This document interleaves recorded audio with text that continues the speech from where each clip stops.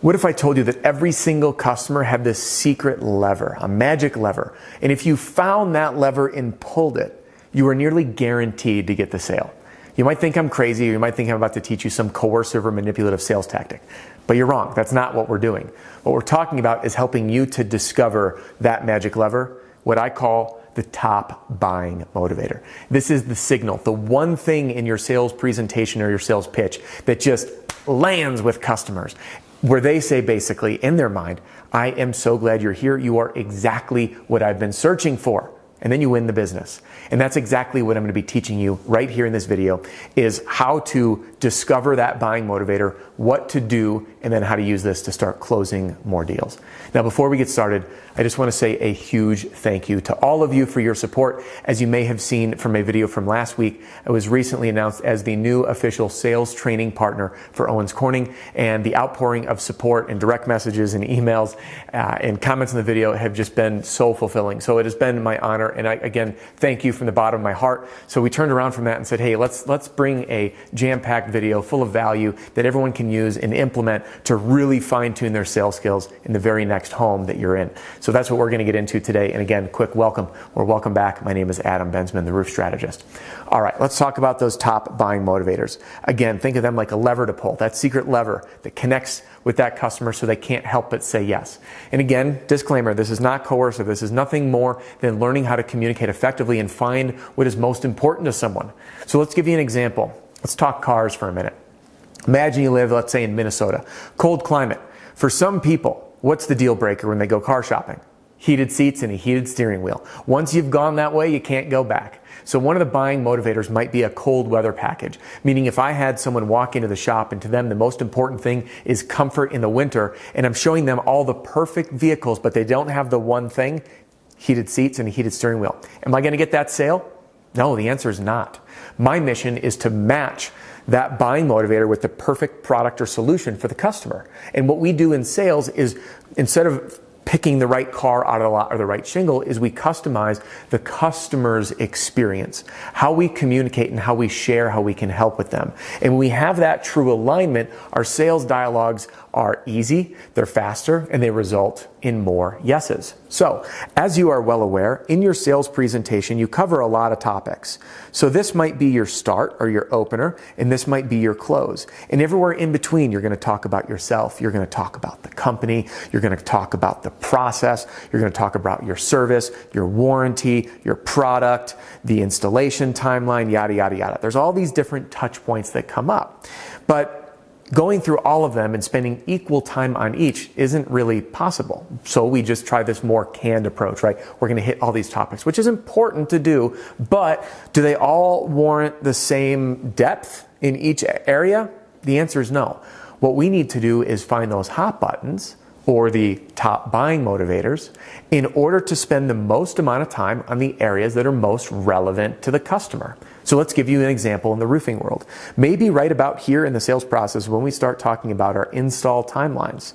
And you've all had it, I'm sure. You have the person who's selling the house. They're hosting a wedding in the backyard and need to have the roof done. The kids go back to school. They're going out of town. There's some sort of time-sensitive nature. So for them, one of the most important considerations when selecting a contractor is the install timeline. So let me ask you this. If you knew this up front, where are you going to spend most of your time when it comes to the sales dialogue? Well, the answer is obvious. Duh, I'm going to talk about how fast, if you can, get that project done, or working around their schedule. All right, so we know that these different buying motivators will warrant us focusing in and spending the time there. So the next obvious question is, well, how in the world and when do we discover these from our customers? And that's what we're going to talk about next. There are two ways to discover the top buying motivators. And again, this is that magic lever that we pull. And that is by asking open-ended questions. Okay? You've heard me talk about open-ended questions before. And if you haven't, we're going to do a quick summary. An open-ended question requires thought. Example, close-ended question is yes or no. Did you enjoy your lunch today? Yes or no.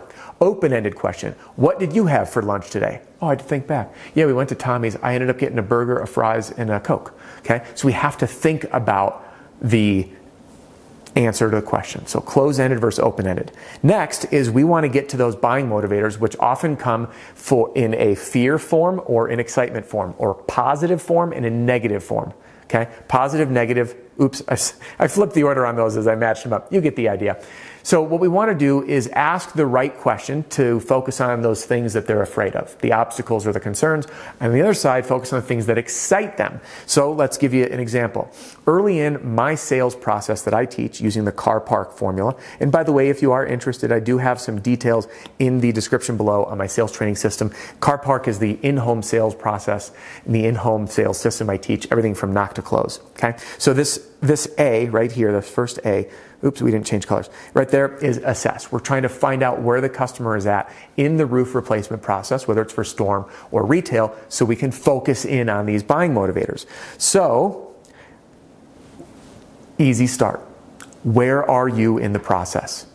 This will indicate whether on a storm damage claim, the homeowners had no claim, partial payment denial, check in hand. On the retail side, whether they have an active leak or a problem, they're replacing the roof due to age, they have some life event or a remodel, or they're simply planning ahead. Because of course, all of those are going to be a different motivator. So step one is just deciding where are they in the process so we can kind of fine tune our approach, because on the storm side, selling to someone who's already had their insurance out in a denial, and they believe their insurance, even though you know it's damaged, is very different than someone who's never filed a claim. And the same for retail. So where are you in the process? Next, we have two open-ended questions to ask. Number one is to focus on learning their negative buying motivators. What are they afraid of? And the other one focused on the positive buying motivators. What are they excited about? And I'll give you an example. A negative motivator or a concern on a vehicle would be reliability and the cost of ownership.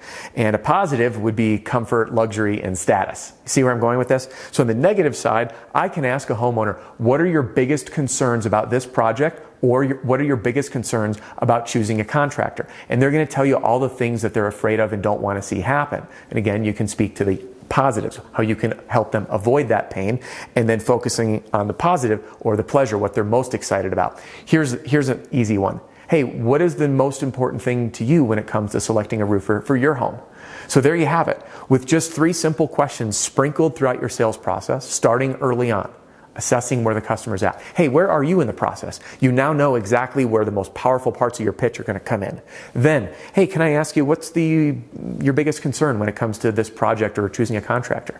They're going to tell you all the negatives. And then what's the most important thing to you? They're going to tell you all the positives. And when you marry these together, what you end up getting is the perfect, most potent bullseye sales presentation that focuses in exclusively on what's most important and most fearful for that customer, aligning your message and getting them to say, you are the perfect solution for me. I am so glad you're here.